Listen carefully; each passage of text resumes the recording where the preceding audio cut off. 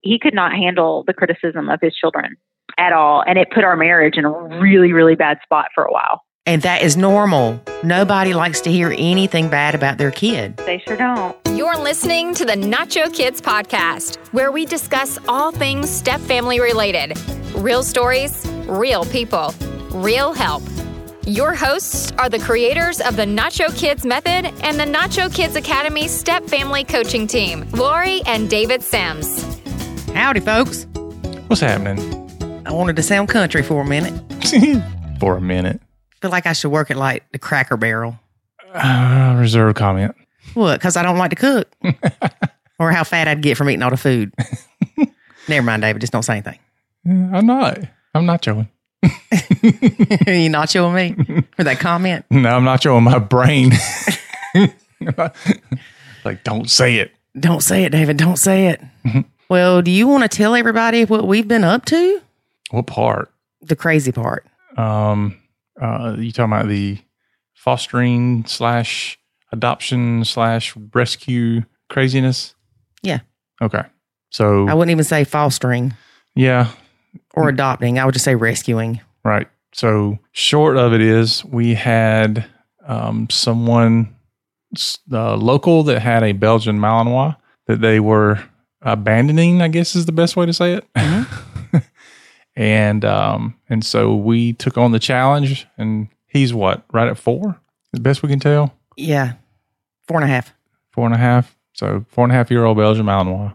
And if you know anything about the breed, they are crazy.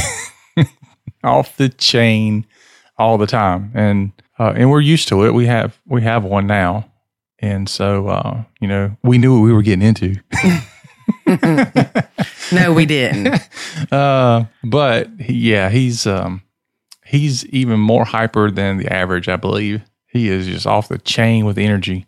And, but anyway, when we got him, he wasn't just a nice little puppy. He was like killer alligator. Yeah. Like the person that trained him had not socialized him to anybody. Mm-hmm. And so basically he was a weapon. Yeah. There's no other way to put it. He was a weapon. And we're sitting there and this dog is barking ferociously. Like, I'm going to eat you. Lunging. And yeah. And David's like, I want to get him if you're okay with it. And I'm like, No, I'm not okay with it. This thing's a killer weapon. I'm like, dude, this is your dog. If you going to get it, it's yours. Yep. And then my son on the way there had said, oh, this is going to be my dog. And we were standing there and the dog was going crazy. He looked at David. He's like, that's your dog. Yeah, he's like, I don't have anything to do with that dog. He's crazy. Mm-hmm. Yeah, because, well, put it this way. Before we could bring him home, we couldn't even put him in the car. We had to get the owner to put him in the car after they spent like 45 minutes getting the muzzle on him. The muzzle wouldn't stay on because he was pulling it off. So they had to zip tie the muzzle onto the dog. To his collar.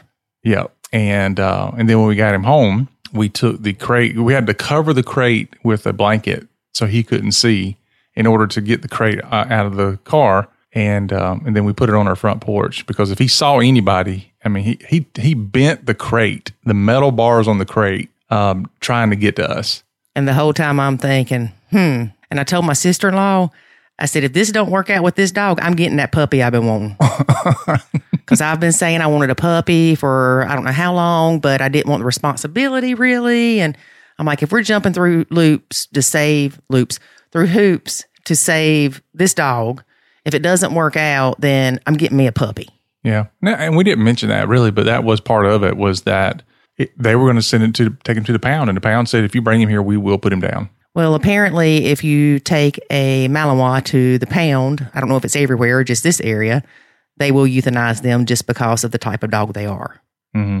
Yeah, because most people shouldn't even own one. Right. And David has had several in the past, so he has the training to work with them and all that stuff. But we see people on Facebook that get them and then they can't handle them because they are working dogs. You have to give them projects. Yeah. And you've been following the Facebook groups about the breed for a while, so you know a good bit about them. Yeah, but Lord, I'm telling y'all, I was like, Yeah, so I was scared to death riding the car with him in the cage with a muzzle on. Yeah, she was.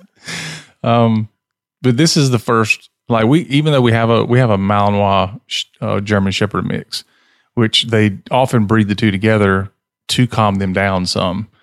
And ours is pretty calm. And so this is your first introduction to a full-blooded AKC registered off the chain Malinois. Well, I thought that our dog was off the chain until this dog. And it's like our dog's on Xanax compared to this dog. Or it's like she's an 80-year-old woman compared to, an 18-year-old. Yeah, he is wild. But long story short, because this could drag out forever, we had a lot better success with him, getting him adjusted than we thought.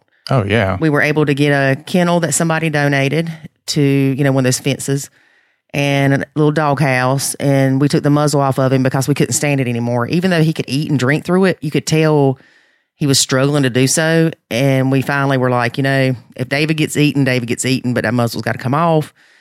And I'm like, our insurance deductible's too high. I'm having stress. But anyway, came off fine. And I'm able to walk the dog. My son's able to walk the dog. And this has been a week and a half. This has been a week and a half. The issue now is our dog does not like this dog. No, she's like, I've been here for 7 years, and you bring this dog up in here. Mm-hmm. And she cries and cries and cries if David goes outside to do anything because she knows he's with that dog. But it's funny because the reason we're talking about all this, not just because to tell you that we rescued a dog and that it could have killed us, but we were laughing about it being like a blended family. Mm-hmm. Mm-hmm. It's almost like if just picture the new dog as a step kid. We're trying to get him acclimated, and then the ours kids like, oh, you ain't bringing that kid in our house. And then you find yourself, overcompensating for the kid that's new. And, and then the old kid gets mad and then she's got to eat out of his bowl. But if he tries to get near her bowl, she goes crazy. Mm-hmm. It's like, I'm not sharing. Yeah. And she's the calmer of the two, but she is the aggressive one towards him. Yeah. Oh, yeah. By far. Like we were worried that he was going to eat our dog, our old dog, but no. It's the other way around. So we're having a blended family. A blended furry family. A blended furry family. There you go. And so one day we're going to have a podcast on how to blend your furry family. Once we get our dog trying to stop eating him. Yeah. That's She will block the porch where he can't walk by her and then get mad when he tries to walk by her. Yeah. It's funny to watch. Yeah. But he's a good dog. And I'm thankful that David took him because even though they had other people interested, I have a feeling once those people came and saw the dog, they would have been like, no. Like you? Yeah. And she had this look on her face like, oh, heck no. But anyway, he's doing good. We're alive. Still have all our appendages. Thank you, Jesus. Yeah. If you saw him around us, you would think he's just a puppy, normal puppy. Mm-hmm. Even though he's almost 4, he's still got a lot of puppy in him. But you let somebody else come around? So all you people out there, as cute as those little Malinois are, do not get one unless you are willing to spend a lot of time with these puppies. Yeah. And they need the attention. You need to do a lot of research on this breed before you get one. Right. Not saying we're special or anything, but... No, you just need to know what you get into. That's a little funnier than normal. Yeah. But, I mean, it's true. I say it all the time that 90% of the people should not own one. Yep. And I guess now I don't get my puppy because this one worked out. You can have a puppy, dude, too. I'm good. I'm good. Let's just wait a little bit before you get it. I can't handle 2 of them. I'm good. I told you maybe when Ziva dies, we'll get me a puppy. Well, the other fun part is the fact that our current dog is trained in English. The new dog is trained in German. And so now when something happens, we're like, who are we hollering at and what are we saying? We already get the dog names mixed up. Heck, I got the dog mixed up a while ago. I know. Like I looked at her and, looked at the wrong dog and didn't even recognize it was the wrong dog. And they don't look that much alike, really. No, they don't. But just at a glance, Yep. Yeah. Anyway, fun around here.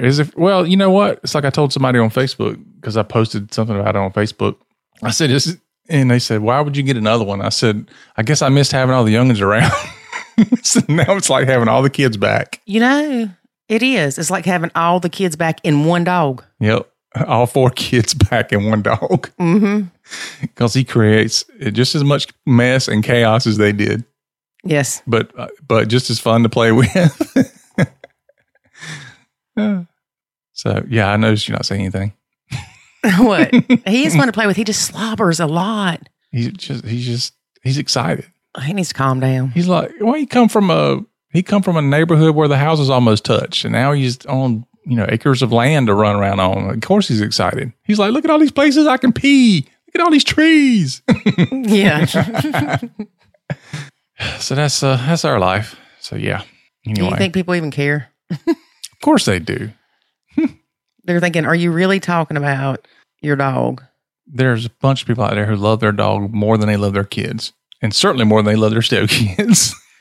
Yes.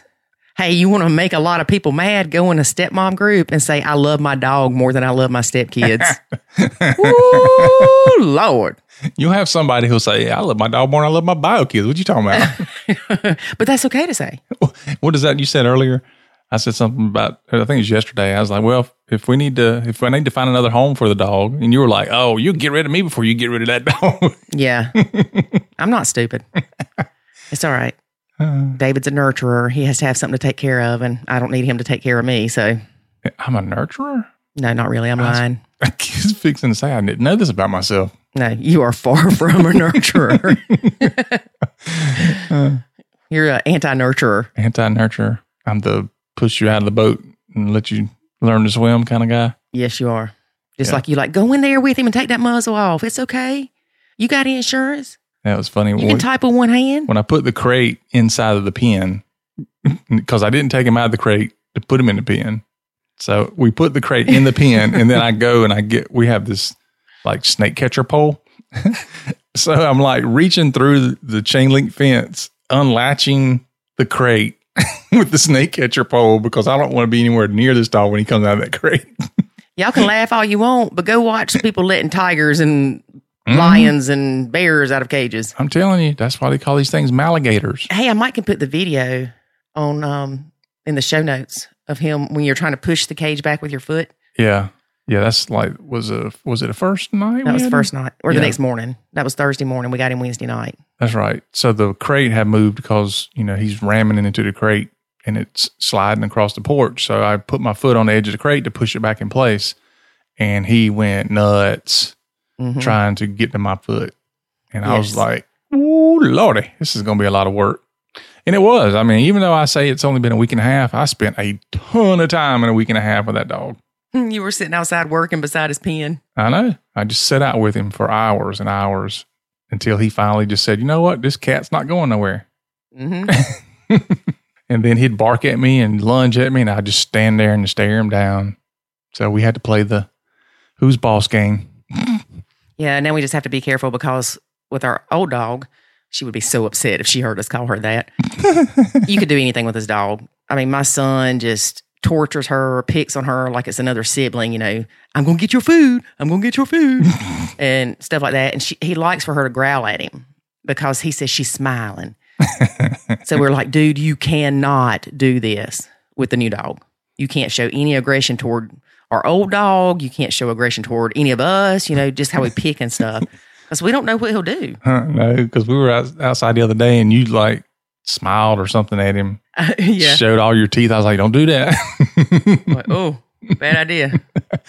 All right, so I'm going to play this video. Yeah, y'all watch your speakers. Watch your speakers. This is the dog in the cage with the blanket covering up the cage so he doesn't freak out, to kind of give him, comfort. And David's trying to slide the cage back with his foot. Yep. All right, push your cage back.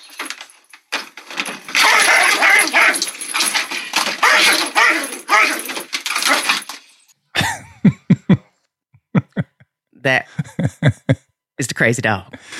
Yep. So, but talking about transformation.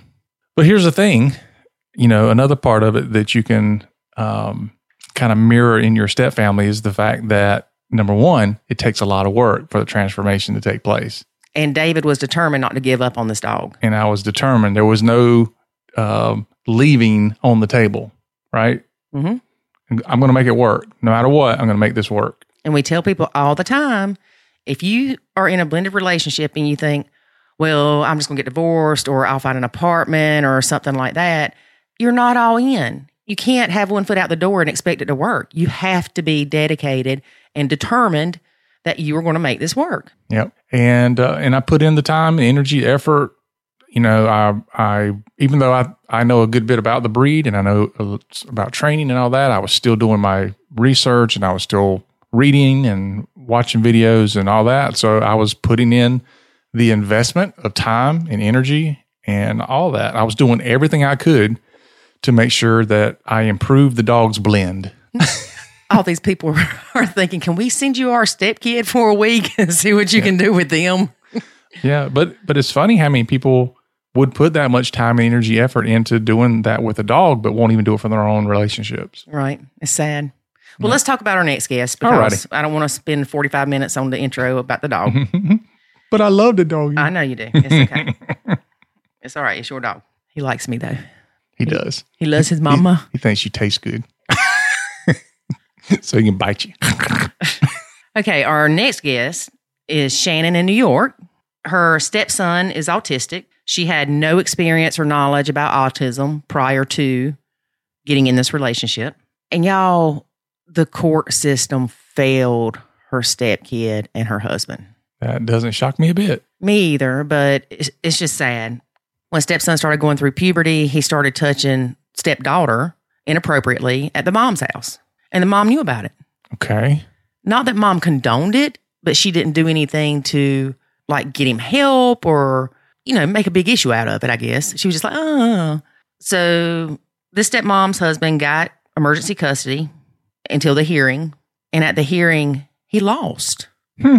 Now, the bio mom is keeping the kids from him. The only time he sees his kid is at therapy appointments. He sees the stepson at one appointment and the stepdaughter at another appointment. The stepdaughter is convinced that her dad was trying to hurt her brother or be mean to her brother, so she doesn't want to come back. The stepson wants to come back and visit. He wants his daddy. They have a great time at therapy. The stepdaughter, on the other hand, will not talk to her dad in the therapy sessions. She goes through the therapist to talk to him. Mm-hmm. So it's really sad. It's really sad. And I did reach out to this guest and ask her if things had changed since it had been a while since we recorded. It's been a couple months. Mm-hmm. She said, nope, nothing's changed.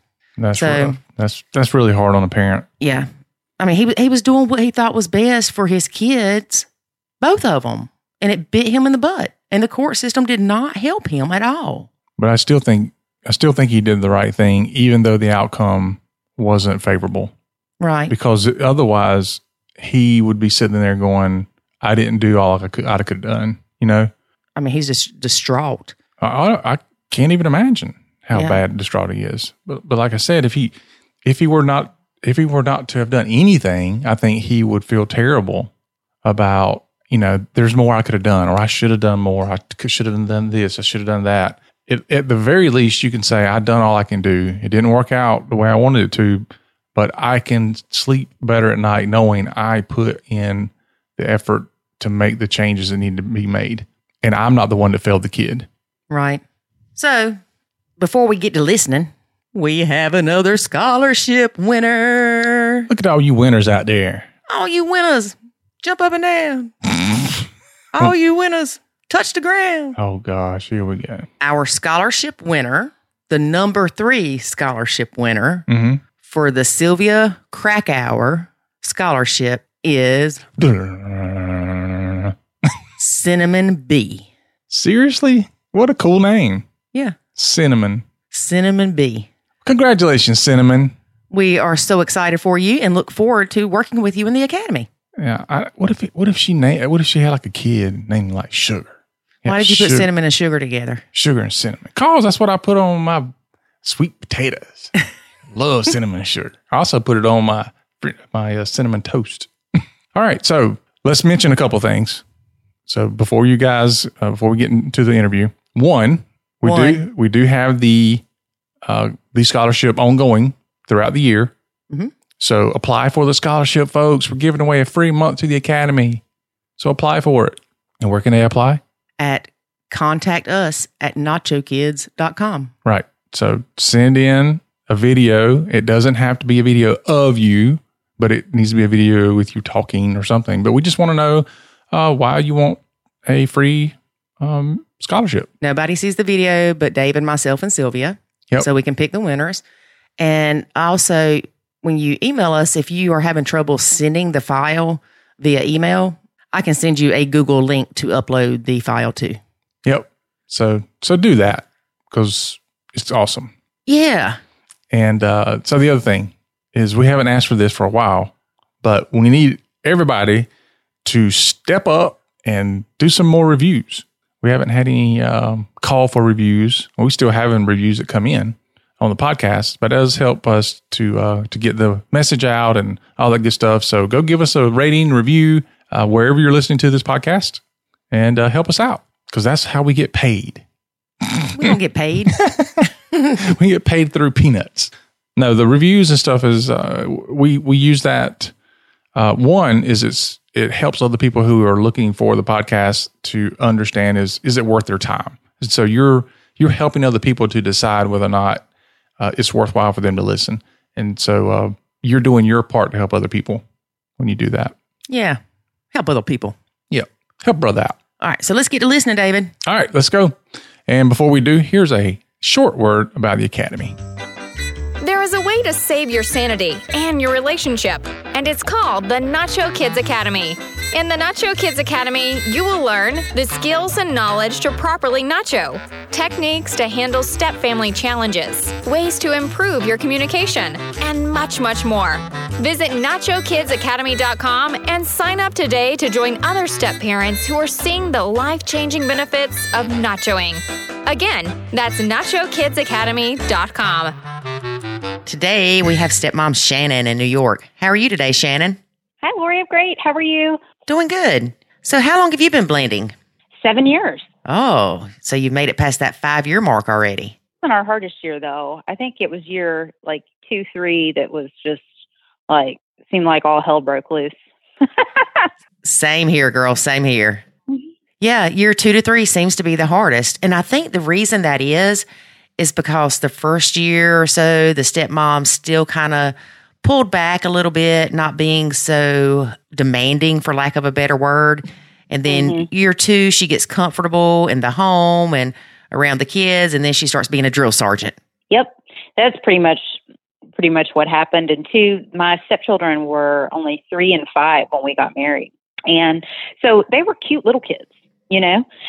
Sweet, cute little kids, and none of the real behavioral things and the patterns they didn't start revealing themselves until a couple years later. And then that was when it was totally clear that we were not on the same page as parents. Okay. So you've got 2 step kids, and they were 3 and 5 when you got married. 3 and 5, 3-year-old girl, 5-year-old boy. Okay. And do you have any bio kids? Yes. So we have a 6-year-old daughter. Okay, so you have a 6-year-old Ours daughter. An Ours daughter, yes. So okay. She was born within our first year of marriage. I mean, obviously the latter end, but yes. Yeah. So that was a whole other thing too. So I was a first-time mom and stepmom, pretty much all together. Yeah, you had your hands full. I did. It was a lot. Okay, so what is visitation like with your stepkids? Well, visitation, pretty much the majority of the duration that we've been married and through, post-divorce from them was that they would be here. It's like one night a week, school pickup to school drop off. And then every other Thursday through Monday, school pickup to drop off. And then it was a even odd holiday schedule as far as the school breaks. And then it's week on, week off, Sunday to Sunday in the summers. Okay. Now, how far away do the stepkids live from you? It's probably 15-minute drive max.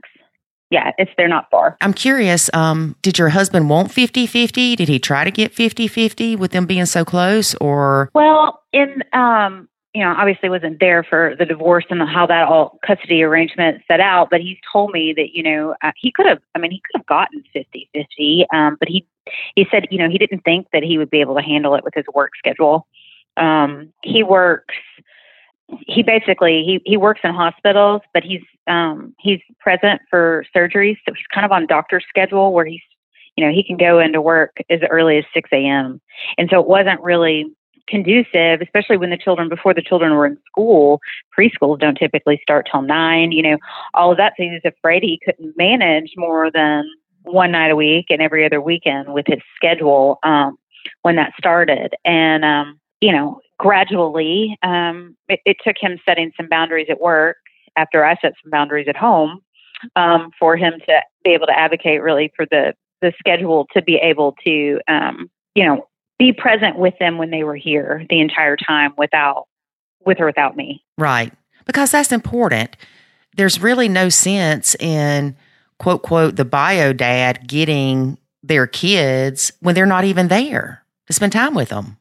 And it's funny, too, because, it just shows what a journey being a stepmom is. And I've heard you talk so much about, what you were doing wrong and how everything, but like to me in the beginning, it kind of seems like it felt very natural for me to be like, well, if you can't be there, I'll do it. I didn't mind watching them. I didn't mind, driving and taking them some mornings or to kind of fill in that gap because I wasn't from a divorced family and there wasn't a lot of divorce in my family. So other than like friends' parents, like I didn't have any experience with it. So to me, it was kind of like, I think we both had a nuclear family mentality going into it. And then having our daughter kind of solidified that.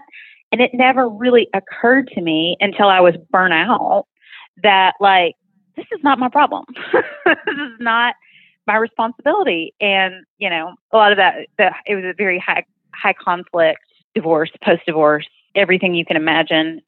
So that in having to even communicate or deal with their mom also just became so mentally draining for me. It was honestly a big part of it. There was just so many fights surrounding it. And I was just like, I just got to step back.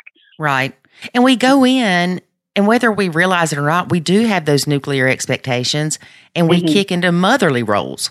Oh, totally. Totally. I mean, I really viewed it as from a place of responsibility and that their, public behavior, their manners, everything involving them reflected on me somehow. And that has been a hard thing for me to overcome. Like I've taken a lot of pride in what I put into them when they were younger. And that was my issue to get over, not my husband's.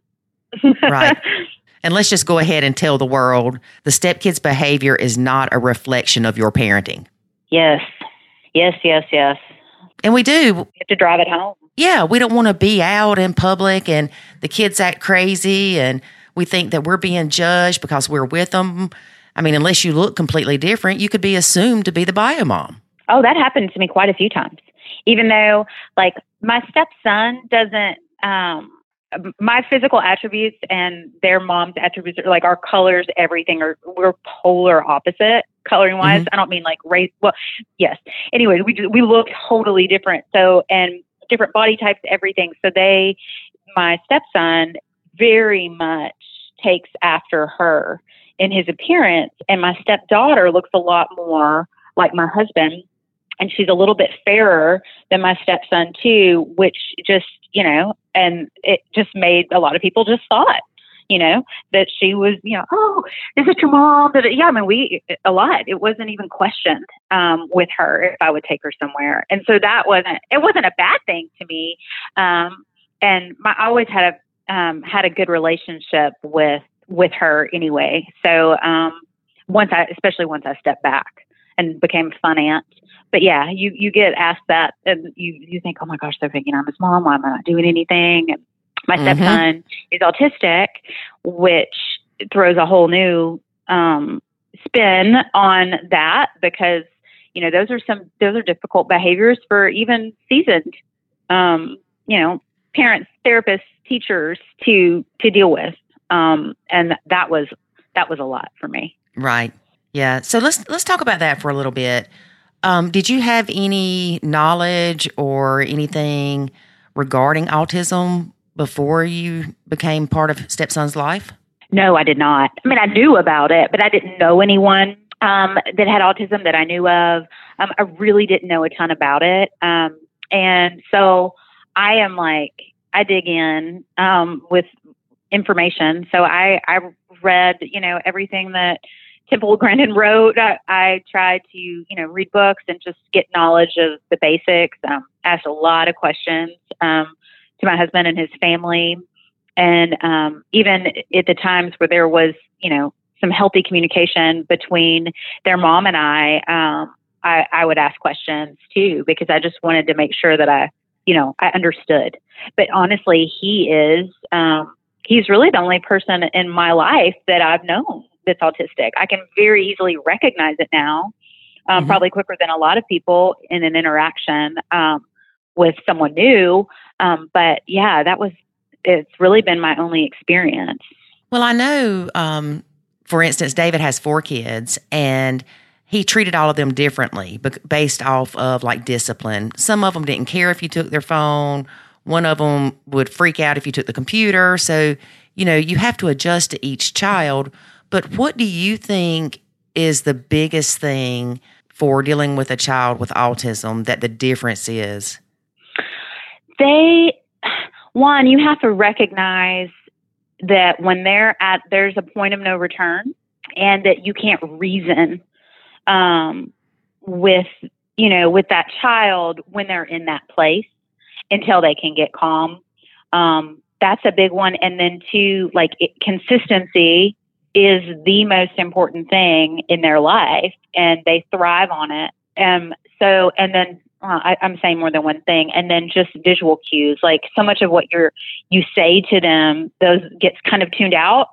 And so when it's something that's written, or when there's a picture or graphic that goes along with it, it registers so much more clearly. A behavioral chart did wonders in our home with just expectations, and a rewards chart for good behavior. And then, behaviors that were, it'd be like yellow, orange, red. And red would mean, no electronics for the rest of the day, whatever was important to him at that time. And it was always electronics.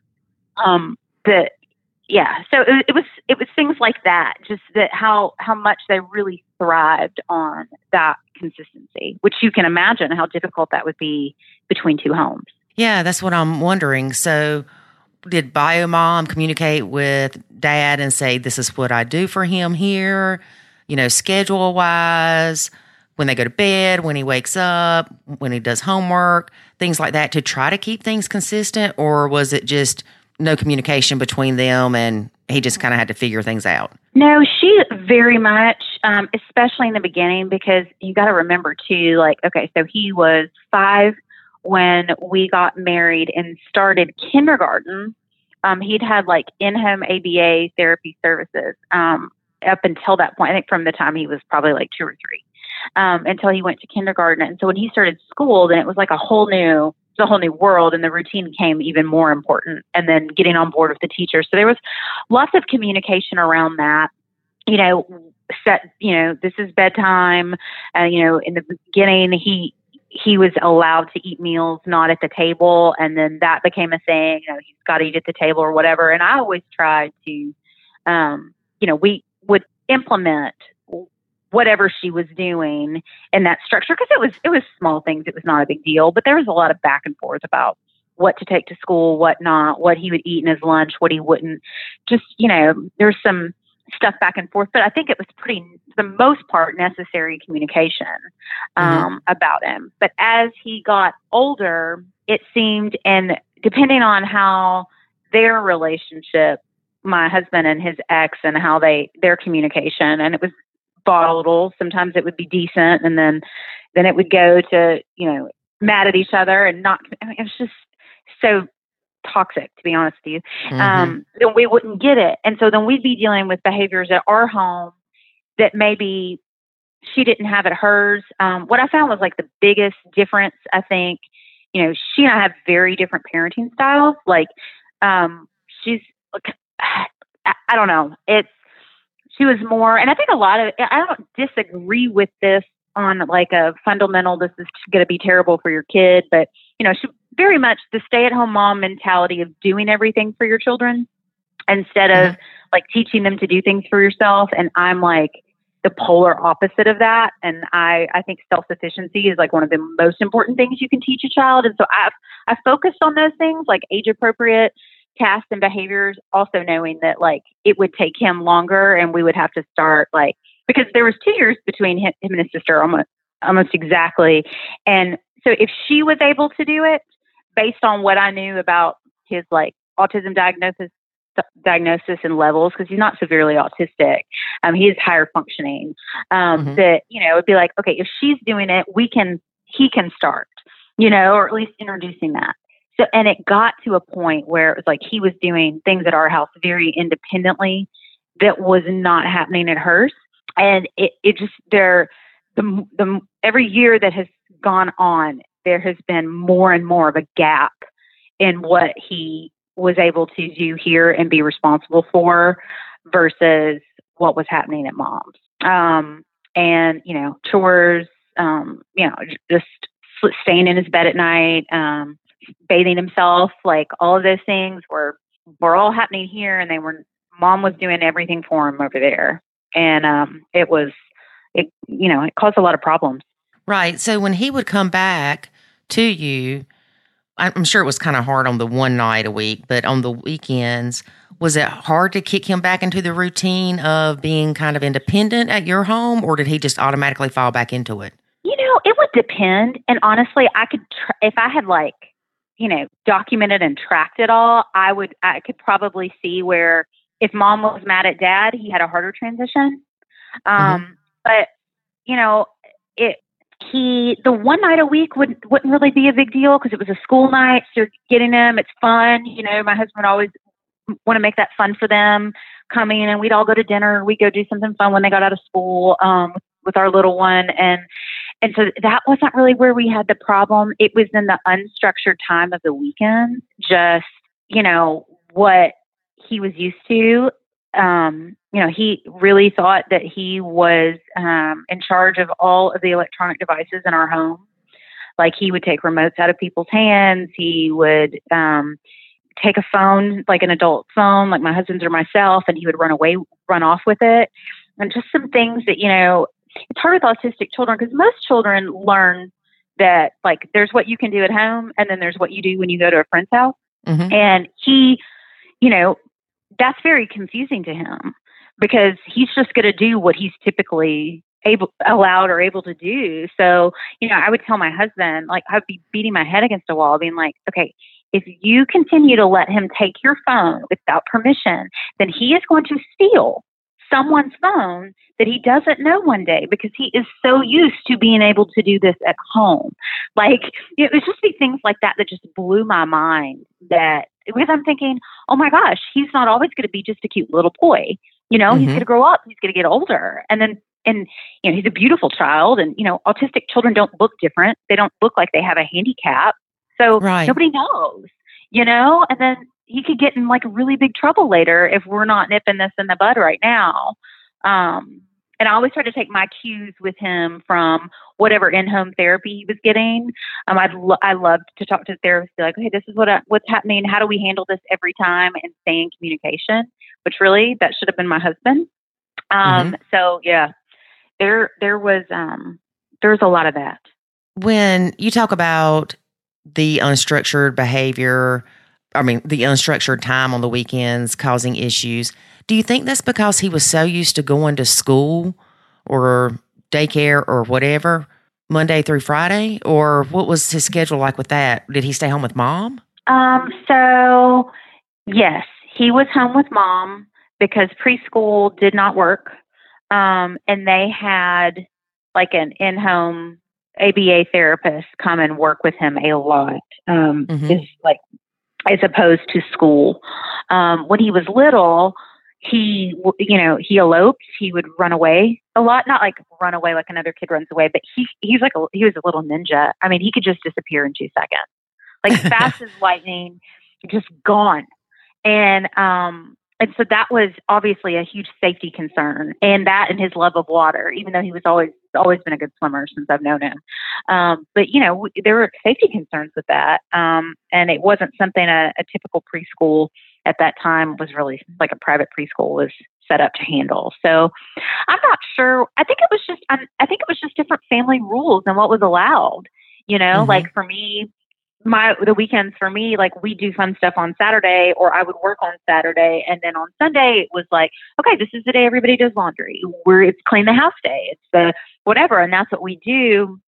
And there was just obviously a lot of resistance when they were kind of used to doing, I don't know. I mean, we entertained the kids, no doubt. In fact, I think they were over entertained. But it was always, just kind of like, it was just harder when we were all there together. Mm-hmm. And, it was also hard because I think because there was a young child, a small one involved. And I was, there are a lot of his behaviors that were concerning to me, but not like he's a bad kid, but this is what comes with autism, that Mm-hmm. I was pretty protective of our daughter around him. And, he didn't really deal with the word no very well. So it got pretty difficult, until we had someone come in and do like an at-home chart expectations, everything of what to do and why, and told my husband that he needed to be the one to implement it, not me. Mm-hmm. I mean, she caught it real quick because she was going between homes for a summer nannying for him. And sadly too, because of these behaviors that continued to escalate, there was no like drop-in, like daycare type thing that he could go to. Like he got kicked out. He would get kicked out and they'd say he couldn't come back. That happened a couple times. We would do a weekend activity and like go to, like a science center or like one of those jumping places where you'd go, and same thing. He would end up getting asked to leave, like, because he would either not stop doing something that somebody worked there told him to stop, or he would sneak off and go where he wasn't supposed to go. So it was just kind of so much at once. But once we got that at-home chart in place, it really helps. But as I was saying, I think the teacher that went between the homes was like, yeah, I'm seeing it. Like he's putting on this big, super kid, I'm so good, big smile, wanting to make dad happy when dad gets home, and to like minimize whatever behaviors he had while dad was gone. Right. Dad needs to handle this. Yeah. That way it would be, oh, you're the evil stepmom and you're just bashing my kid. Correct. Mm-hmm.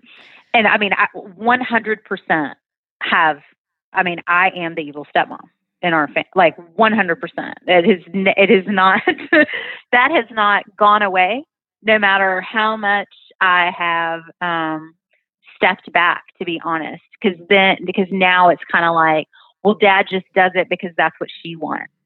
And dad's different when she's not there. A lot of that has happened. And it was just like, and I'm kind of like, well, you've been guilty dad syndrome, and now you're going to have to kind of answer for why things are different. Like you're in a tough spot, Right. Well, let me ask you this. When you would tell dad, like, look, you can't just let him snatch your phone and take it because he's going to take somebody else's phone. Was he receptive to hearing those things from you, or did he just kind of shut you down and like, oh, you're worrying about nothing? It would depend. Like, it was like, I think he got it, but then there was a lack of consequences in our home for him for a long time, or he'd outgrow the consequence and nobody moved on to anything else. So it's kind of like, he could be told no, or don't do that again, but he's not going to remember because, or if he does, he's just going to do it when no one's looking, and there's never any real consequence, and nothing's going to change, And it was a pretty tough go of it when that chart got introduced, but his behavior changed pretty quickly. There's always that extinction burst. But then, he internalized, I think, what was expected. But then mom wouldn't use a in-home chart at her house. And as I said, the older he's gotten, the more, the difference between the way the homes are structured. It's just, there's not a lot of boundaries there.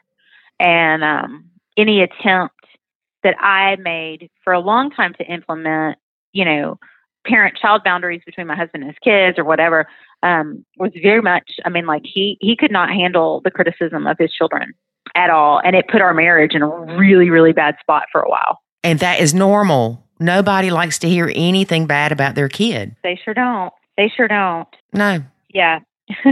It's just been, but they had quite some eye openers within this last year that I think I've spoken to you about previously. That was, he hit puberty and was we found out that he was from my stepdaughter, that he was touching her inappropriately at Mom, and Mom was aware. And not like aware, like condoning it, obviously. I mean, she's not like, not like that, but aware, didn't communicate it to us, was still allowing them to both sleep with her in her bed. And, there was a lack of, I guess, supervision of the two of them together. My husband, he filed for emergency custody. And he got to keep them until the court date.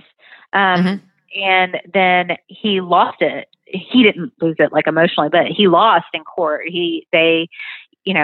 Mom tried to present it as it was him trying to get, that he was just trying, it was a custody coup for the stepdaughter, and that, because he was trying to get my stepson to be able to go to a residential, like a nice one that was specific to autism, that could deal with all of those behaviors and just like in school and all of it at once.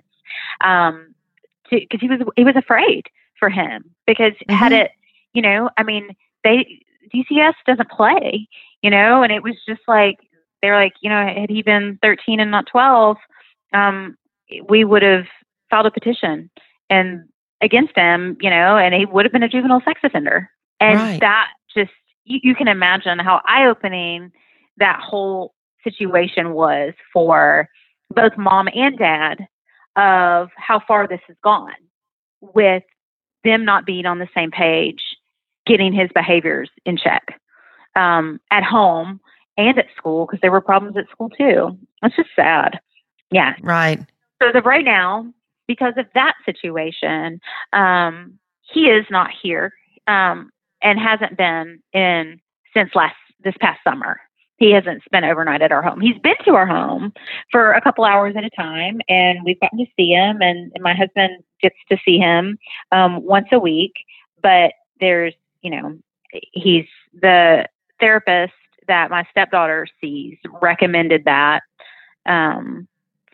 based on a couple of reasons. One of which was, my stepdaughter, after all this went down, she felt like we were treating him differently at our home, and which really we were just following the DCS safety plan, which said that he was not allowed to be alone with any other child. And there were two girls in this house, and my level of anxiety was just like, I literally felt hypervigilant after that happened, because that's like one of my worst fears for either of those girls. And it came true, and it wasn't that I thought he was this horrible kid. It's just, he needed a lot of help, but I'm also not willing to have that in my home. And, and because of my own child.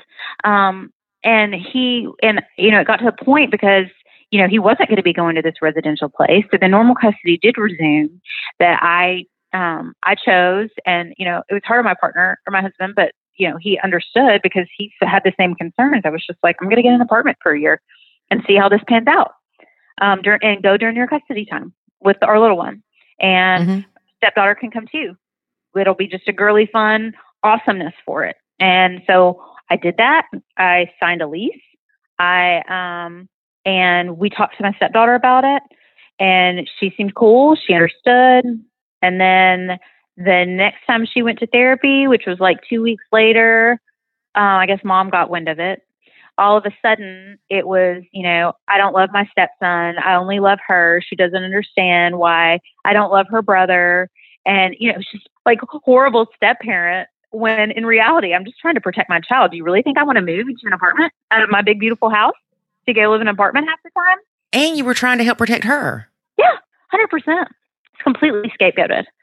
completely scapegoated, to the point that like literally my stepdaughter's therapist and she's fantastic. I mean, she's one of the best, has told me, she was like, I honestly don't know if your relationship with her is salvageable at this point because That's of that. sad. Like it was that far. And it just broke my heart and pissed me off. One, because, just from a justice standpoint, and I'm an advocate for children in foster care that have been put in foster care due to abuse or neglect. So this is something I'm very passionate about. It was just so sad because I'm like, this is my daughter's sister. I have poured into her over the years. I had a great relationship with her.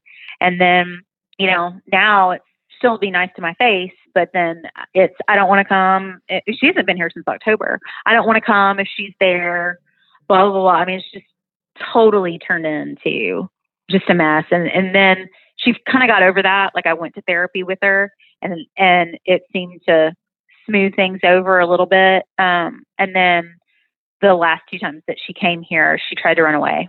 What? Oh yeah. She tried to run away. Which was, I mean, poor thing's 10 and a half. And she's always been a kid. She's always loved being here. And there's a lot to do here. We have a neighborhood with a pool. She's got a bike. She can ride around. It's gated. So there's like sidewalks everywhere. It's super safe. There's other kids. I mean, we're in a community that's very child-centric for school systems and everything.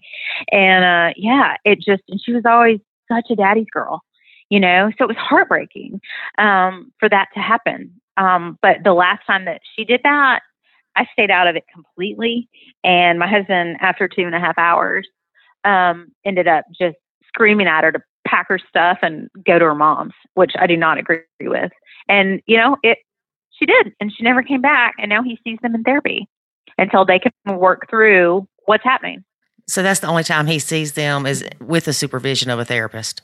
Yeah, at their place. So I guess you would consider it technically supervised, even though the therapist is like, this isn't supervised visitation. This is just a therapeutic setting where I think we can make some headway until, and see how the relationship progresses and works.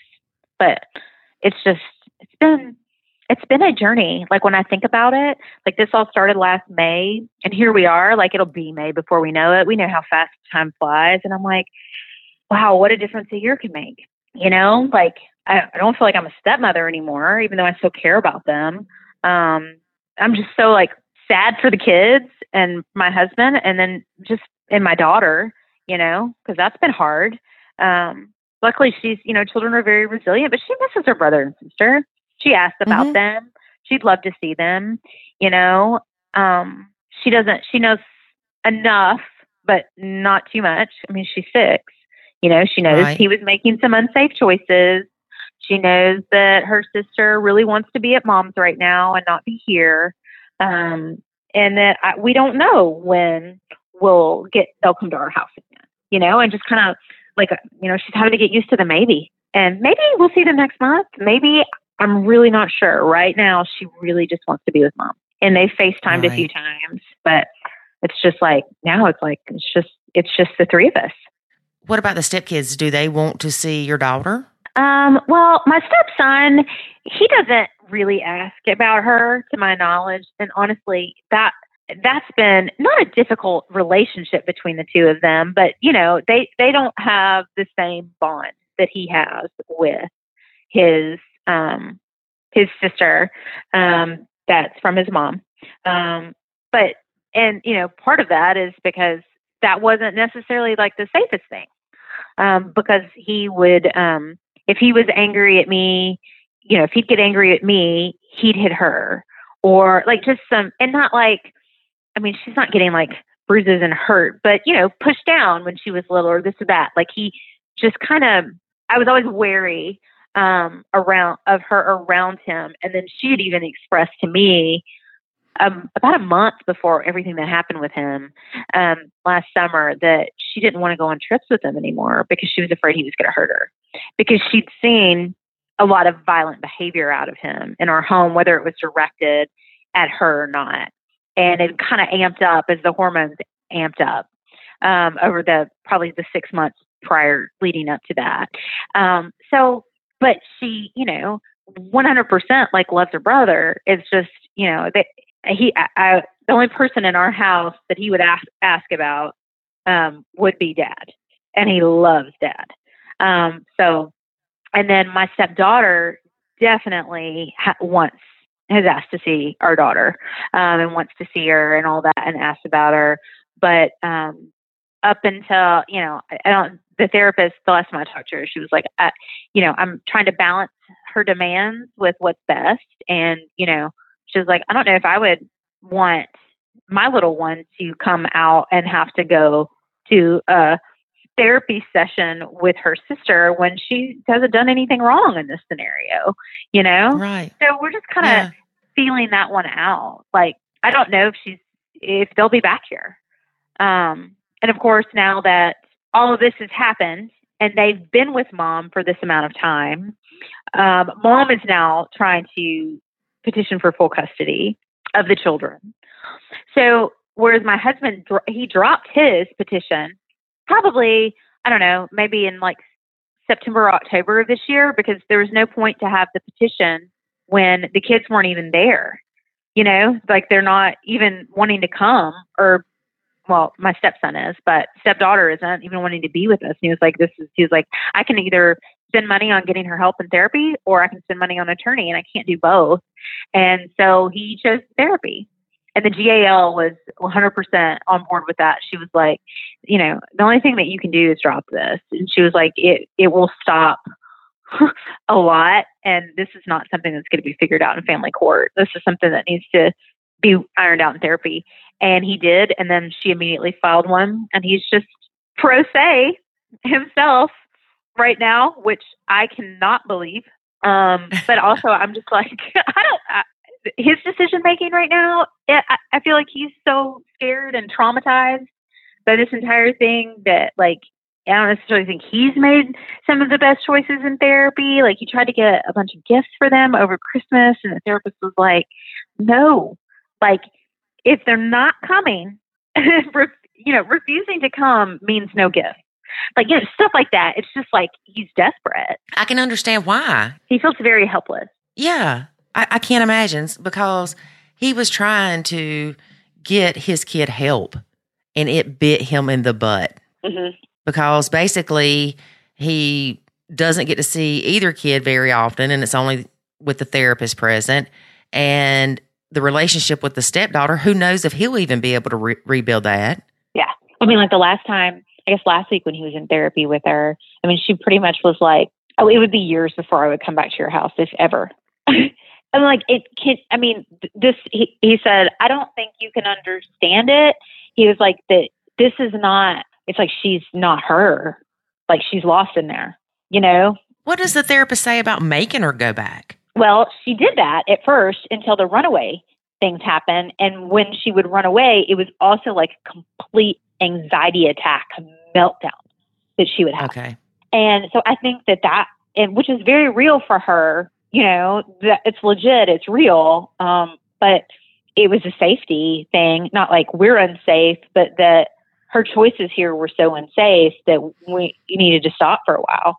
And it just makes me so angry, because I look at, had my husband listened to me and properly documented and handled all the things that have arisen over the last few years legally, because these seeds have been planted these seeds of alienation have been planted in the beginning with her.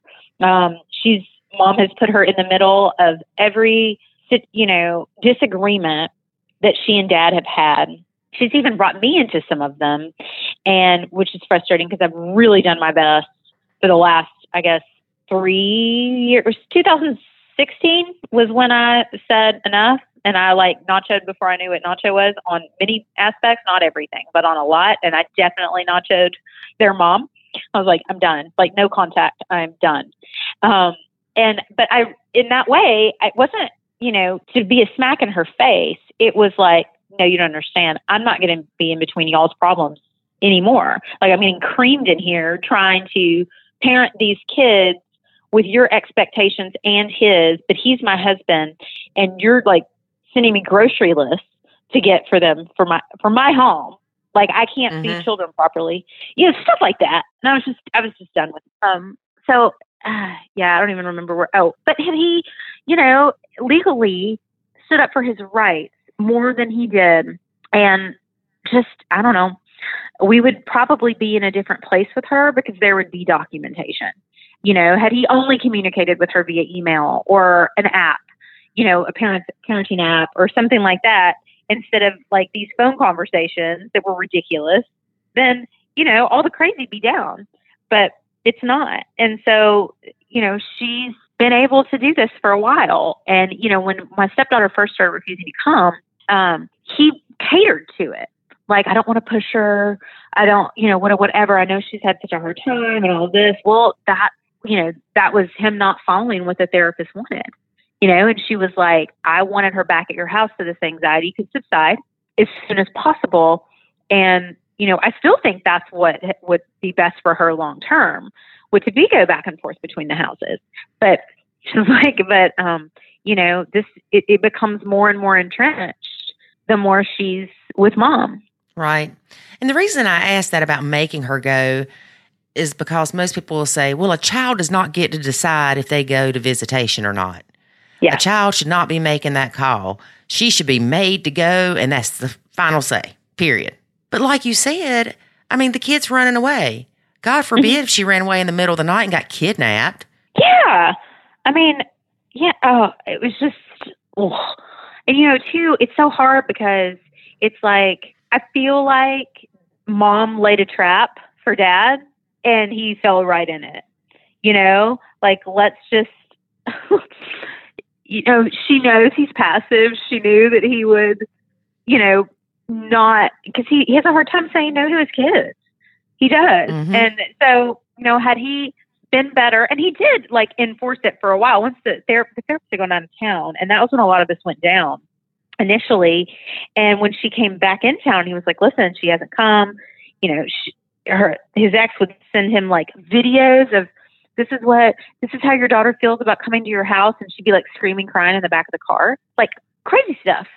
And, I think he felt guilty. He was like, okay, well, we'll just let her stay there and then that'll be fine. But then he did start enforcing it when therapist came back in town and had a meeting with mom, GAL, and dad, and was like, my recommendations need to be followed here because this is court appointed, and court ordered therapy. So yeah. And then dad started cracking down, and that is when the running away started to occur.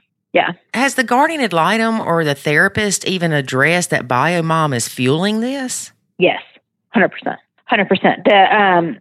It has been addressed. The problem is that they have to get my stepdaughter back to a safe enough emotional state for them to feel safe for her to come. And I guess some of the wrenches that keep getting thrown into that is just, my husband with my husband would be like, with all of this going down over the holidays, getting her gifts, even though she thought she was pretty clear that should not be the case. Things like that are just like, the last time I talked to her, she said she thinks that they should be at a place where they could retain a visit outside of there, like within the next 6 to 10 weeks. And that's with him going there to see her, both children separately, but the same, place, every week. But then, I don't really know what that's going to look like. And then you've got on the other side, mom not wanting them to be with dad at all and like wanting no contact. So, it's alienation has been mentioned more than once, but it's a really hard thing to prove, especially when dad's not doing everything by the book and he doesn't have an attorney to enforce things legally. So it's basically like, I think on some level, she being the therapist, feels like he's not doing everything that he can, even though she knows what's happening on the other side. It's kind of like, I can't help you if you're not going to help yourself and you're not a victim here, type mentality. So it's been hard for me because sometimes I just want to like shake my husband and be like, do you realize that if you don't, if you don't A, B, C, or D, then this is going to get really, because, like I'm on all these groups. I see what happens when the kids are alienated for a couple years and then come back, and the hell that the families go through. And then I'm also like, I don't want this family to not be a family either. It's so hard, but at the same time, having this time without them here and us for the first time really being able to function 24/7 as a nuclear family has been a piece that I had forgotten existed, to be honest with you. It's so peaceful here. And then it makes you feel guilty because you're enjoying his kids not being there. Correct. Yeah. Yeah. And you can't very well tell him, oh, things are more peaceful since your kids aren't here, because that would be horrible. Yeah. And we've, it's like we've had to have some really frank conversations about it. And we go to, we have a great marriage therapist that we go to, and that not just about this. In fact, the goal was we were in crisis dealing with this and then trying to move like that out of our relationship and it just be our relationship. But there were some very difficult conversations had, but he does know that, like for my stepson, like the release of anxiety once I knew he wasn't going to be having overnights here anymore, like it changed. Like I don't think I realized just how anxious and like unhappy that I was because of the fear of the unknown and everything else. This whole summer after all of that went down, and just, it was very, very difficult. And then having to, take a huge chunk out of my savings to furnish an apartment and do this, whatever. And then only to cancel the lease because the therapist removed overnights and had him back at mom's, for everyone's benefit, and it was just so much. So he does see that, because we know it's not the kids' fault that all of this is happening. It's the grown-ups' fault. And, so much drama came with them to our house because of their mom or my husband's inability to properly nip things in the bud with her as far as, just her interference. And, so I think he knows that it's more peaceful, because I think it's more peaceful for him, but he misses them terribly. Yeah. Yeah. More than we could ever imagine, I'm sure. Yeah. I mean, I every time I'm like, want to get like pissy about something, I have to remind myself that like, this is severely traumatic for my husband. So you got the apartment, and not long after you got the apartment and had one visitation where the stepson came to where you went to the apartment? No, I never even went, because I was able to, like the day before my lease began, I was able to get out of it. I mean, I had to pay a month's rent, but I was able to get out of it. So, because of the timing, I'm like, well, because she was like, he can resume overnights at your home once and establish, like the new ABA therapist has started, they're putting him back in ABA, and that there's an established like home behavior expectation across both houses that I can see that both parents are proving to use. So he'll never go back. And it'll never happen. It's not going to happen. And that, while it makes me sad, it doesn't, because that was a very difficult dynamic. And, I feel guilty because, this is a special needs child. However, I don't blame him. This is an issue. This was a parenting issue, period. Mm-hmm. This all falls back on bio mom, the majority of it. A lot of it does, and a lot of it falls on dad. I mean, dad is not a good disciplinarian. Like he's not. Like he's a let's talk about it. Like he's calm and patient and talks things through, and he's gentle. But like the consequence piece, he was only beginning to grasp when all of this started to happen, and he was better at it.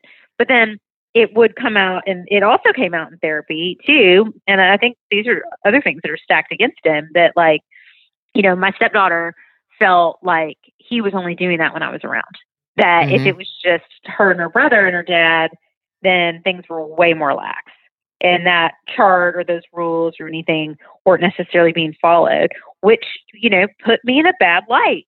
It makes me look, and the therapist, when I finally got to speak with her, had to wait until their mom signed off that I could speak. So she's like, absolutely, like completely scapegoating me in therapy and in other things too. Like, it was just ridiculous what she was doing, while I had no like advocacy for myself there.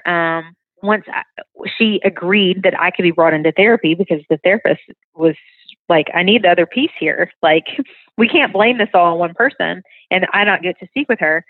And, she told me, she was like, I feel like that you are the evil stepmother because neither parent has had reasonable or healthy expectations for your stepson. And she said, and that has painted you as the bad guy. She goes, everything that you told me about what you've done, your parenting, everything else is, she said, I approve of. She said, including the chores, including the consequences, all of it. And she was like, I think it's very unfair to you that you've even been expected to ever even be alone with him based on and care for him while caring for your young child. She was like, that's very unfair. And she was like, and that's on dad. So as you see, like, if dad isn't out of the woods as far as blame on this either, but once again, my husband is one of those husbands, and he's had to get over this, but that is very content in the nuclear role of the dad that works and provides, and he takes a lot of pride in that, and he's a successful man, but that like the home stuff is left to mom. But that was what was so hard for us, is I'm only mom of one, and one of the three in the house. Well, let me ask you this. Does your husband parent ours daughter differently than he does his stepkids, or did his stepkids? Yes and no. So one, kind of like you were talking about with David, he parents, the three children are so incredibly different. Obviously, my stepson with special needs and being the only boy, that's one thing. My stepdaughter, she and my husband have very, very similar personalities, very similar. And they were like two peas in a pod. All the time. So I could joke with him that she's his favorite, but I think it's just because she just, when she was here, all she wanted to do was be with dad. Like, just loves her daddy, wants to be. And it annoyed me at first, because I was like, okay, she's like a stage 5 clinger. Like, I can't even sit down with you.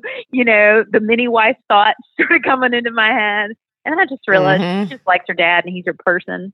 And once dad was able to set this is my wife, and these are the decisions I make with my wife, and here's where you can have some say, and clear all that up, we were cool. Plus, I highly encouraged daddy-daughter time for the two of them, because I really thought she needed it. And away from a baby, or away from her brother that takes a lot of attention because he has special needs, And then our little one is like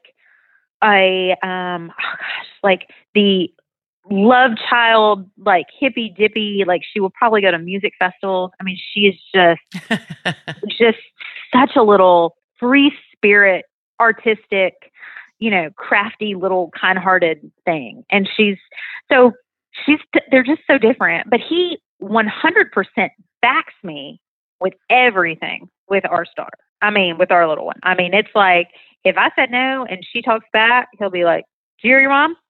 And I did not get that. I mean, it took a lot to even remotely get anything close to that with my stepchildren. And so it is very different.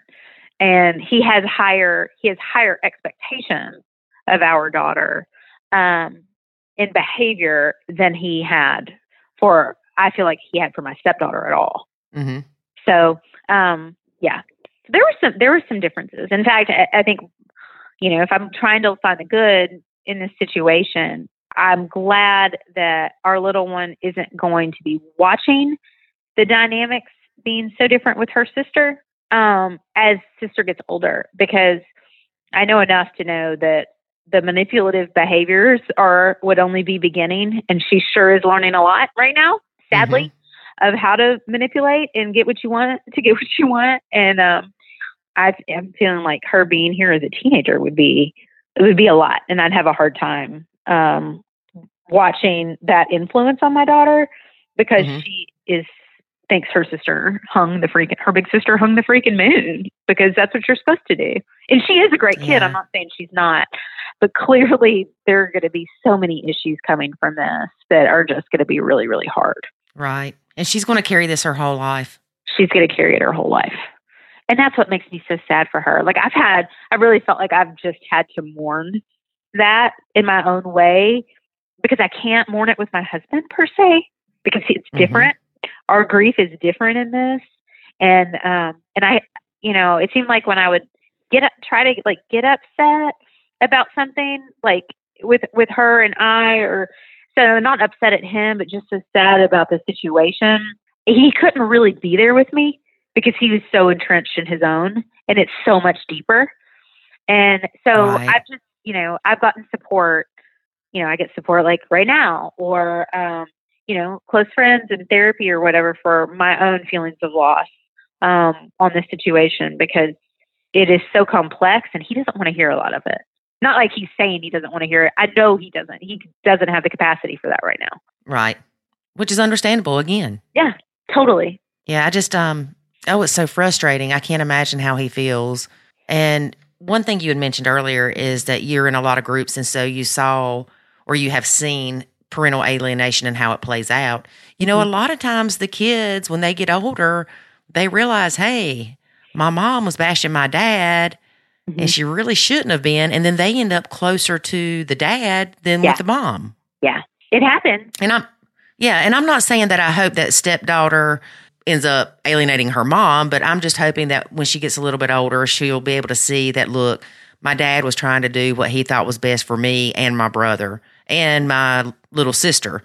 So, maybe she'll come out of this on the other side and things will be better than you could ever imagine at some point. That before all this happened, I mean, my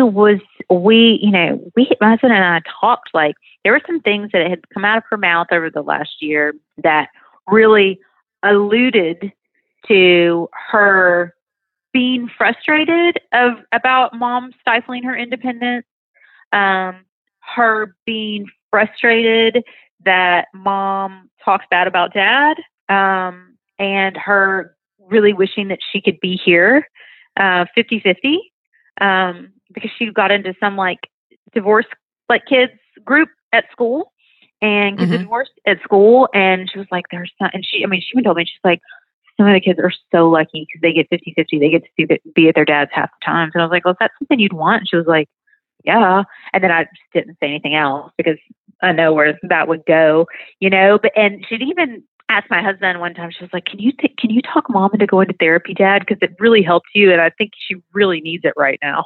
And he was like, oh, well, I don't know if that would be well heard coming from me, but maybe you could talk to her. She was starting to catch on that mom just didn't like her to be happy here, and mom being super controlling. And so for her to go so far in the opposite direction and everything at our house is bad and she'd never want to be here, it's very telling to me that she's, in a brainwashed state.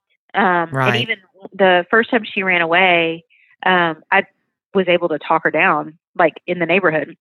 And she said, she was like, I was like, where are you? I was like, I know you're going through so much hard times, but are you in there? You've always loved us and been with us. And is there something I can do, whatever. And she was like, I just feel like, my brain's been taken over.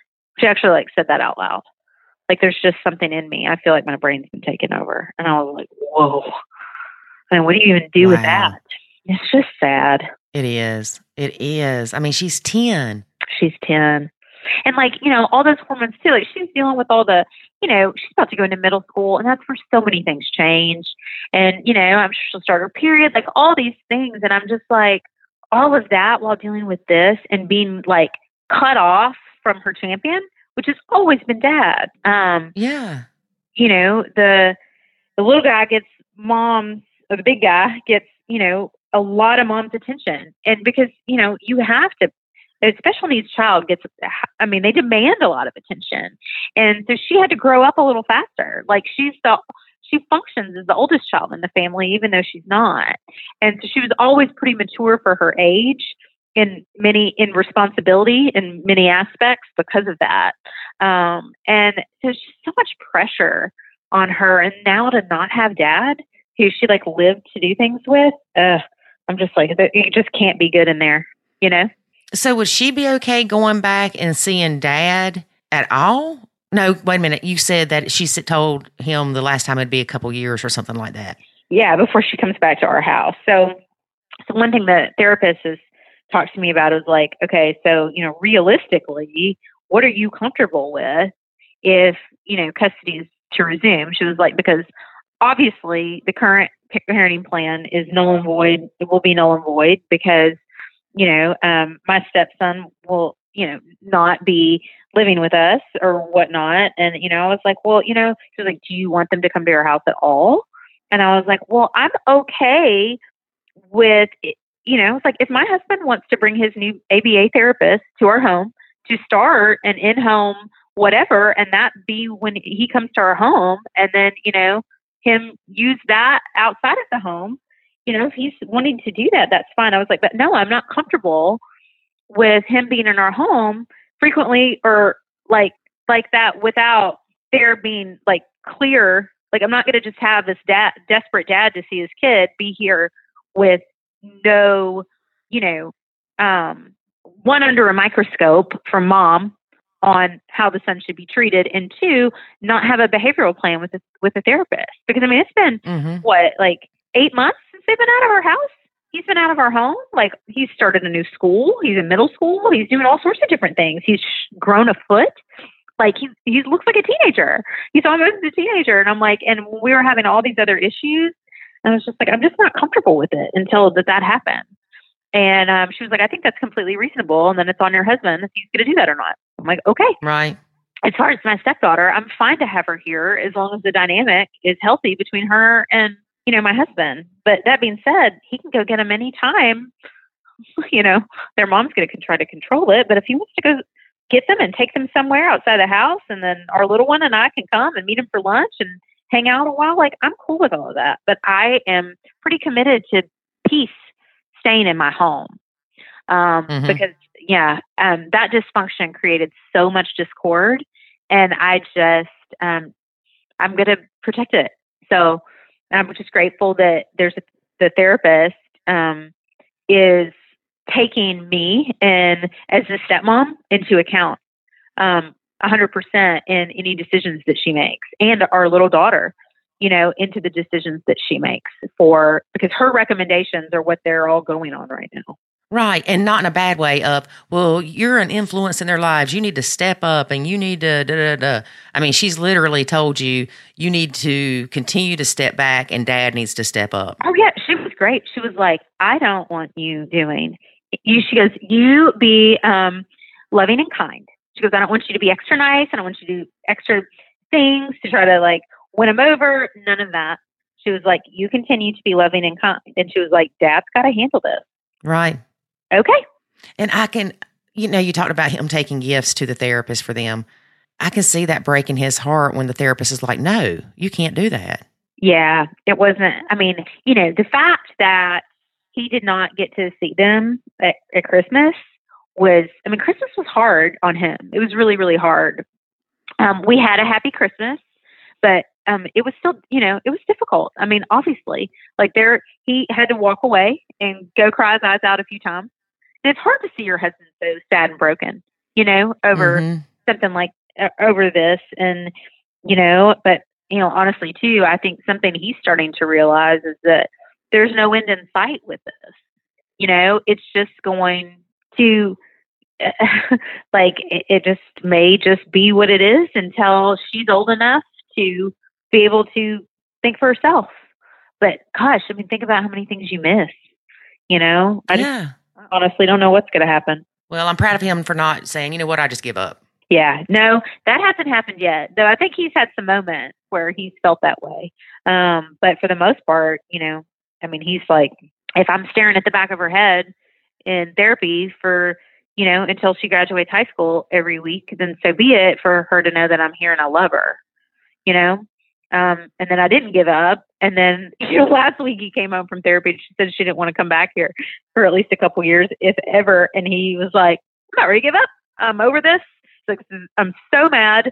He's like, I don't, and he like needed it. I was like, you need a minute. And he was like, I need a lot of minutes. And I'm like, okay, here's your glass of wine.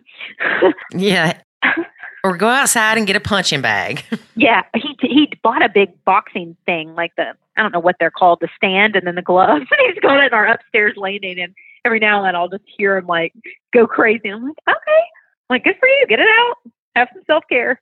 Yeah, because I'm sure when stepdaughter said that to him, part of him probably wanted to bust out crying. And then the other part of him was probably like, fine, be that way. Yes. Well, and it's so hard because, he has to completely control his emotions. And he's an emotional dude. And just having to really control that in there when, he's only seeing them there. So then that's emotional when he gets to see them anyway. And then for her to be so standoffish and, I think she had such an intense, anxiety, panic, freak out, he didn't see her for 3 weeks over the Christmas holiday at all because the therapist wasn't open. And then when he finally did see her, apparently it took 15 minutes to even get her out of the car to come in to see him, which is just bizarre. So, I mean, it's just, and then, but when he sees his son there, that's a super happy time. He's super excited to see dad. They, do their little games that they've always played and they make videos because my stepson wants to be a YouTube video person. Anyways, it's so he wants his own YouTube channel, which is hilarious and awesome. And so they rehearse that back and forth and they just have so much fun. There's absolutely no reason for them to need someone to watch them at all. So I think that's going to end soon. But then to go in and to have that reaction out of her, and it's just it's brutal. I think that's just what it is. It's just brutal. He doesn't have visitation with them with the therapist together. It's separate. No, it's separate. It's an hour for one, an hour for the other. Have they talked about doing it together? Because I'm wondering if it would be good for her to see how good dad and her brother are interacting. Yeah, it's a thought. Yeah, because I'm just thinking that she was like, well, you're treating him differently and da-da-da-da. And then now she's there to see him and she's miserable. And right. And he's happy. Yeah, he's having a blast and dad's having a blast. And so if she saw dad and her brother having a good time together, who knows, it might pull her into, hey, let's quote, quote, play happy family again, or let's all play a game together and have fun instead of this being a miserable hour. Yeah, you're right. It might be. Yeah, I was just curious about it. I could see it eventually getting there when she's a little more receptive to just general conversation with him. Because, I mean, I only think she's, in this whole time since they've just been doing this at therapy, has she only hugged him or told her she loved him once the whole time, refused to even do that. She would have her back to him the whole time, communicating through the therapist, telling her what to say, or writing letters back and forth to her dad. And she won't speak to him on the phone. Well, see, and that's another thing. I would think the therapist would try to, and I'm not saying that she doesn't, but I would think the therapist would say, hey, how about you turn around and you tell your dad? Yeah, who knows? Yeah, who knows? And she, like I said, she may be doing that. We aren't there. We don't know. Right. I don't know. I'm just thinking that maybe if she was there and saw her brother felt comfortable, that she may feel more comfortable and open up a little more. You never know. I know. And we thought about bringing our daughter to go to kind of open that up too. And the three of them playing or whatnot. But then, I still have hesitation because her, the dynamic between her and my husband right now, according to the therapist, isn't great because there's so much around her. She was fine with coming to our house when he had something big and fun planned for her. but that was it. Any other time she didn't want to come. And it was kind of like Mom, I guess, would let her pick and choose, you know, she'd get Mom's okay on things that she really wanted to do, but anything else, it wasn't a big deal. And, you know, in between the weekends where she ran away, the 2 weekends that she ran away, she actually went on my husband took a trip. He took her on a daddy-daughter trip. And that she really wanted to go on. And then it was the next weekend that all of that went down. So the therapist was like, and she admitted that the only reason she came to our house that weekend was to go on that trip. Wow. And that was pretty eye-opening for the therapist and myself.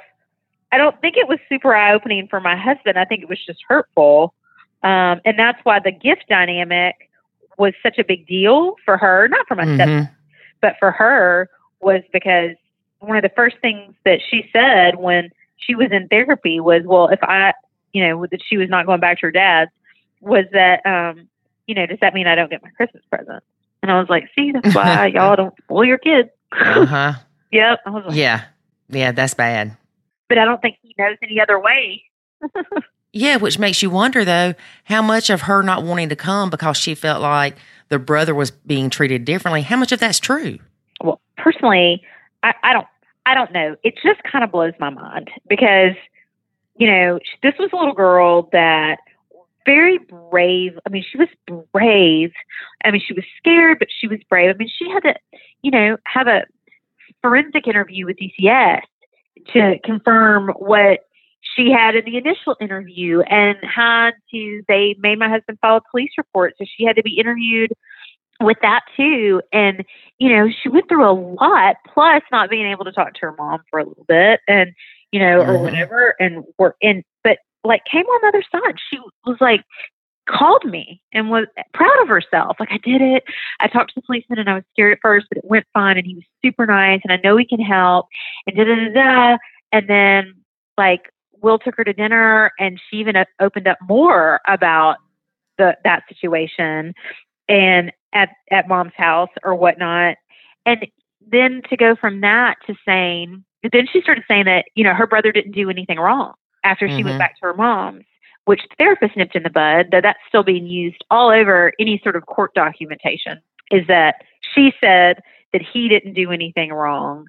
And, you know, DCS, they didn't prosecute him because he's still a minor, or he's not 13, so they couldn't even prosecute him as a juvenile. And which I'm glad that you know, glad that this was, you know, found out and discovered, and he got help before it could have gotten worse. But right. for his future, you know, but at the same time, it was like they couldn't determine whether it was sexual in nature. And so there was just so much gray area because of the autism that it just made it, you know, kind of made it look like we blew it out of proportion. But I will never think that was blown out of proportion, because regardless if it was sexual or not, like that's not okay. And no child deserves growing up getting touched with the excuse of he doesn't know any better. I call BS on that, because yes, he does. Yes, I do too. I definitely do too. Yeah. And so, yeah, it's just, yeah, because this could be so much more. Something could happen to her in the future, and she thinks, well, you know, it's not their fault. They didn't know what they were doing, and I'm not going to tell anybody. And those cycles are so generational in families. And that's scary to me, because those abuse cycles are very, very generational. And I'm just like, you know, like, I mean, I don't know. It's funny because I've tried to have so much reflection over this last year, and just thinking about like how did we get here, you know? And then remembering that, like that moment where I was just like, no, my daughter's not going to live like this. Like, she's not going to live in an environment where this may or may not be taking place, or could, or whatever.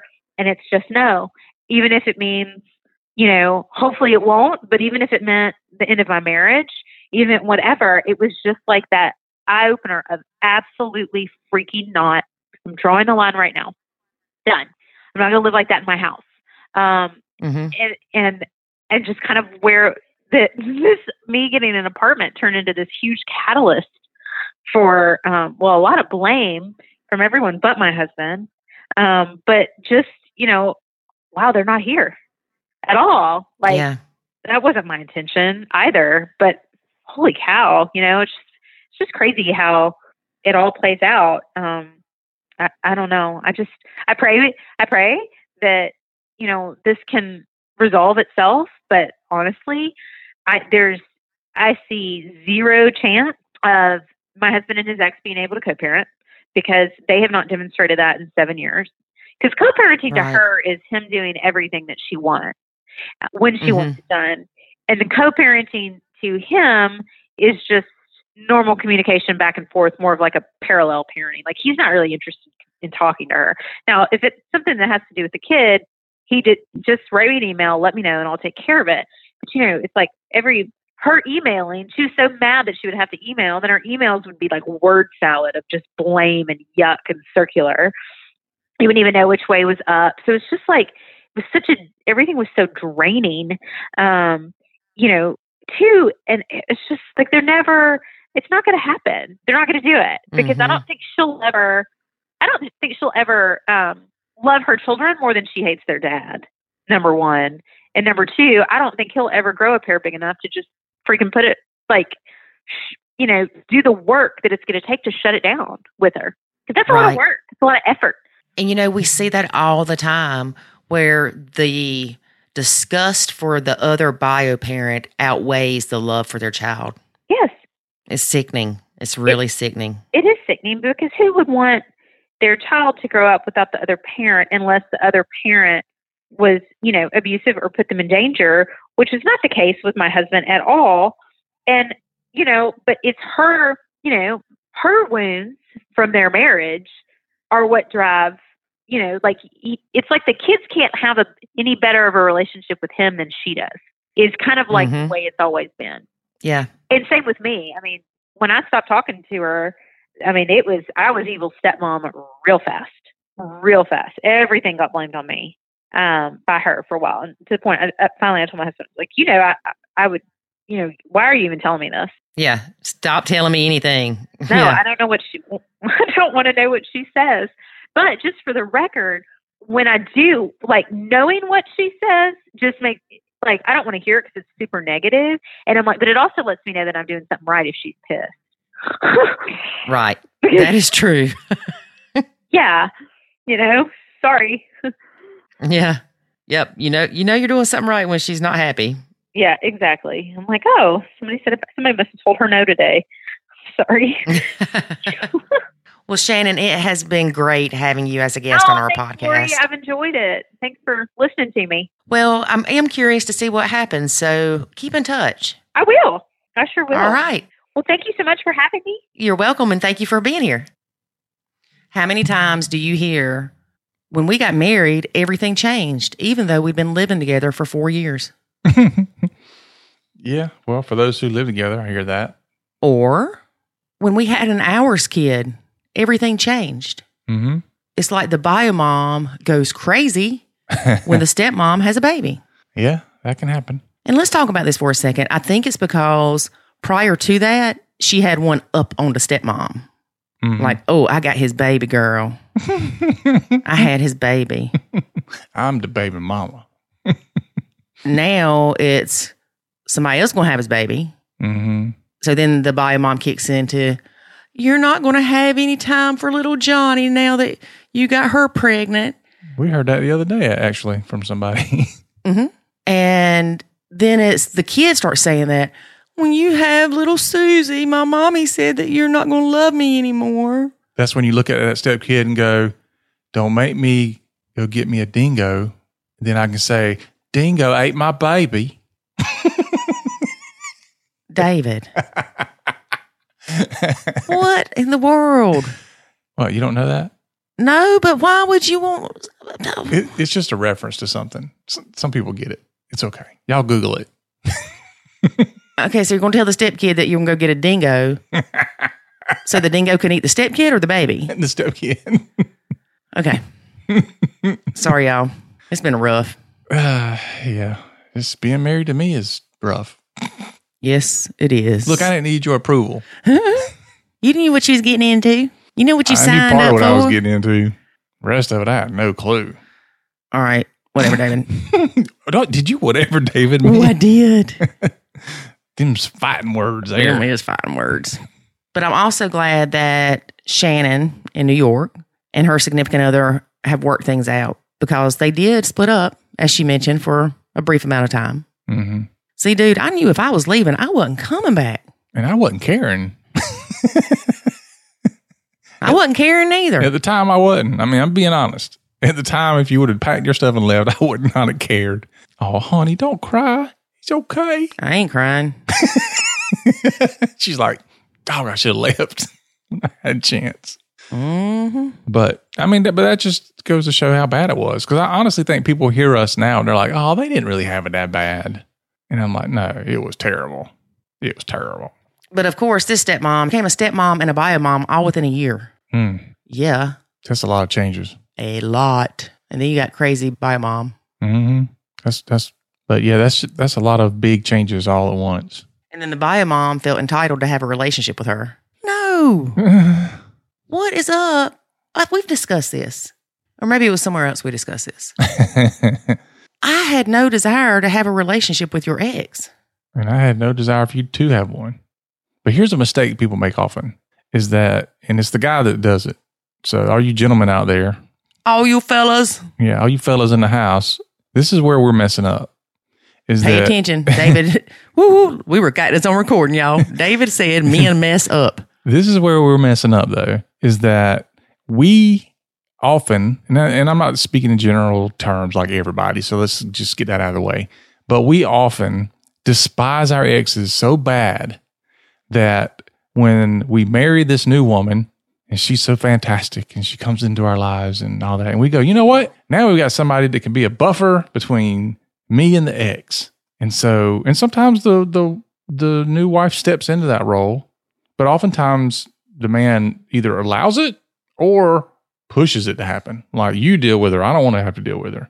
And that's a big mistake most of the time. Yeah. And my ex and I don't get along at all. And we basically parallel parent. And yeah, I would have loved for David to have to deal with him instead of me. But that's not right. Jackson is not David's kid. Nope. If I would have asked David, you know, can you contact the ex because of he probably would have.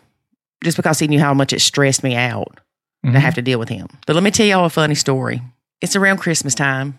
We're selling a Christmas tree. I remember this one. On Facebook. No, Craigslist. Craigslist. This is, before Facebook could sell stuff. Yeah. Yeah. Because it would have made sense if it was Facebook anyway. Yeah. All right, so listed some Christmas trees on Craigslist. Mm-hmm. And David gets a text from somebody wanting the Christmas tree. Yep. And the text is like, hey, you still got that tree? Yep. And the guy's like, well, when can you meet?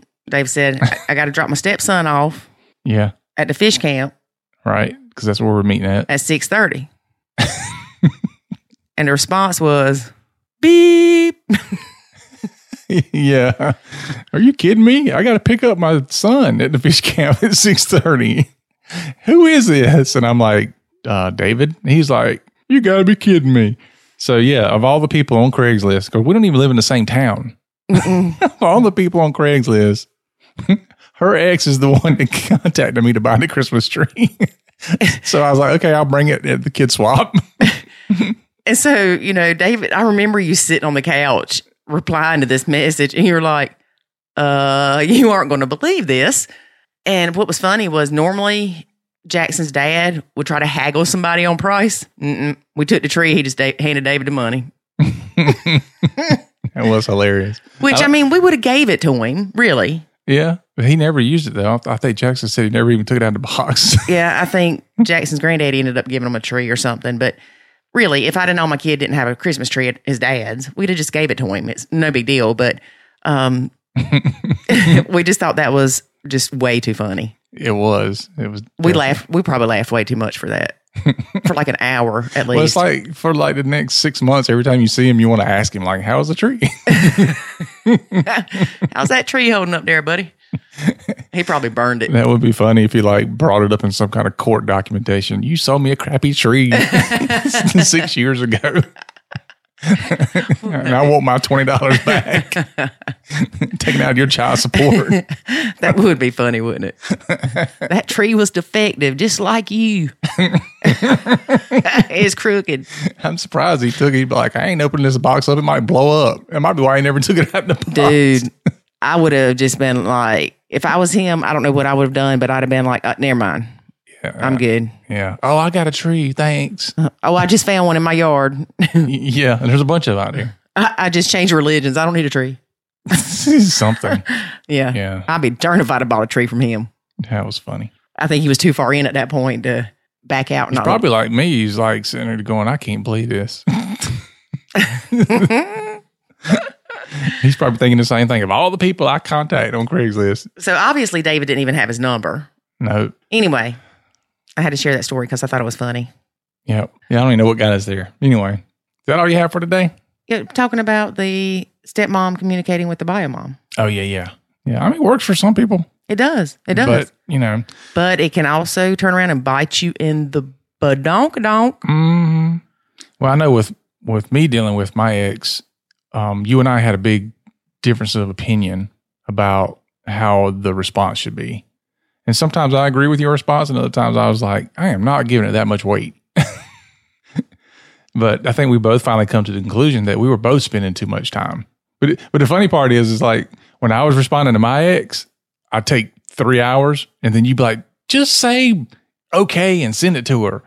But then when you get something from your ex, you do the same thing. You spend 3 hours, and I'd be like, just say okay to him. And it's like, you know, the advice is good for you, but it's not good for me kind of thing. Oh, you know what? That just gave me a perfect idea. In the academy, and maybe you and I need to do a podcast on this too, but in the Nacho Kids Academy, we need to do a course on how to reply to the ex. That's a good idea. Write it down before you forget. I will. Because I'll forget by the time you finish this recording. Before you finish this sentence. I know. You forgot already. I did not. Forgot. As you're writing, you forgot. Hey, that's happened before. That's why our podcasts are so entertaining, because we forget what you told us 5 seconds ago. Just kidding. Just kidding. Yeah. Instead of 41st dates, it's like 41st podcasts. Yeah. Okay. Let's wrap it up. Let these folks get on with the rest of their weekend. Yes. And congratulations to Cinnamon B for your winning a scholarship to the Nacho Kids Academy. Cinnamon Bun? No. Cinnamon B? You sure? I'm calling her Cinnamon Bun. Okay, you call her whatever you want to. She'll be in the academy. She'll reply to something and go, this is Cinnamon Bun. All right, Cinnamon. We can't wait to see you there, and can't wait to see you on a coaching call. Don't forget, be on the coaching call. Yeah, be They've on the been call. awesome lately, too. Man, his coaching calls have been great. They have. All right, folks, that is it for today's episode. And hey, I know it's a long time to next week, but we'll be here next Friday. Tune in. Same time, same channel, all that good stuff. And you'll hear Lori say, Dang it, David, I forgot what I was doing again. That's any day of the week. All right, folks. Thanks for joining us, and see you next week. And don't forget, life is always good when you're nacho. Thanks for listening to this episode of the Nacho Kids Podcast. Find us online at nachokids.com. Until next time, remember, life is good when you nacho.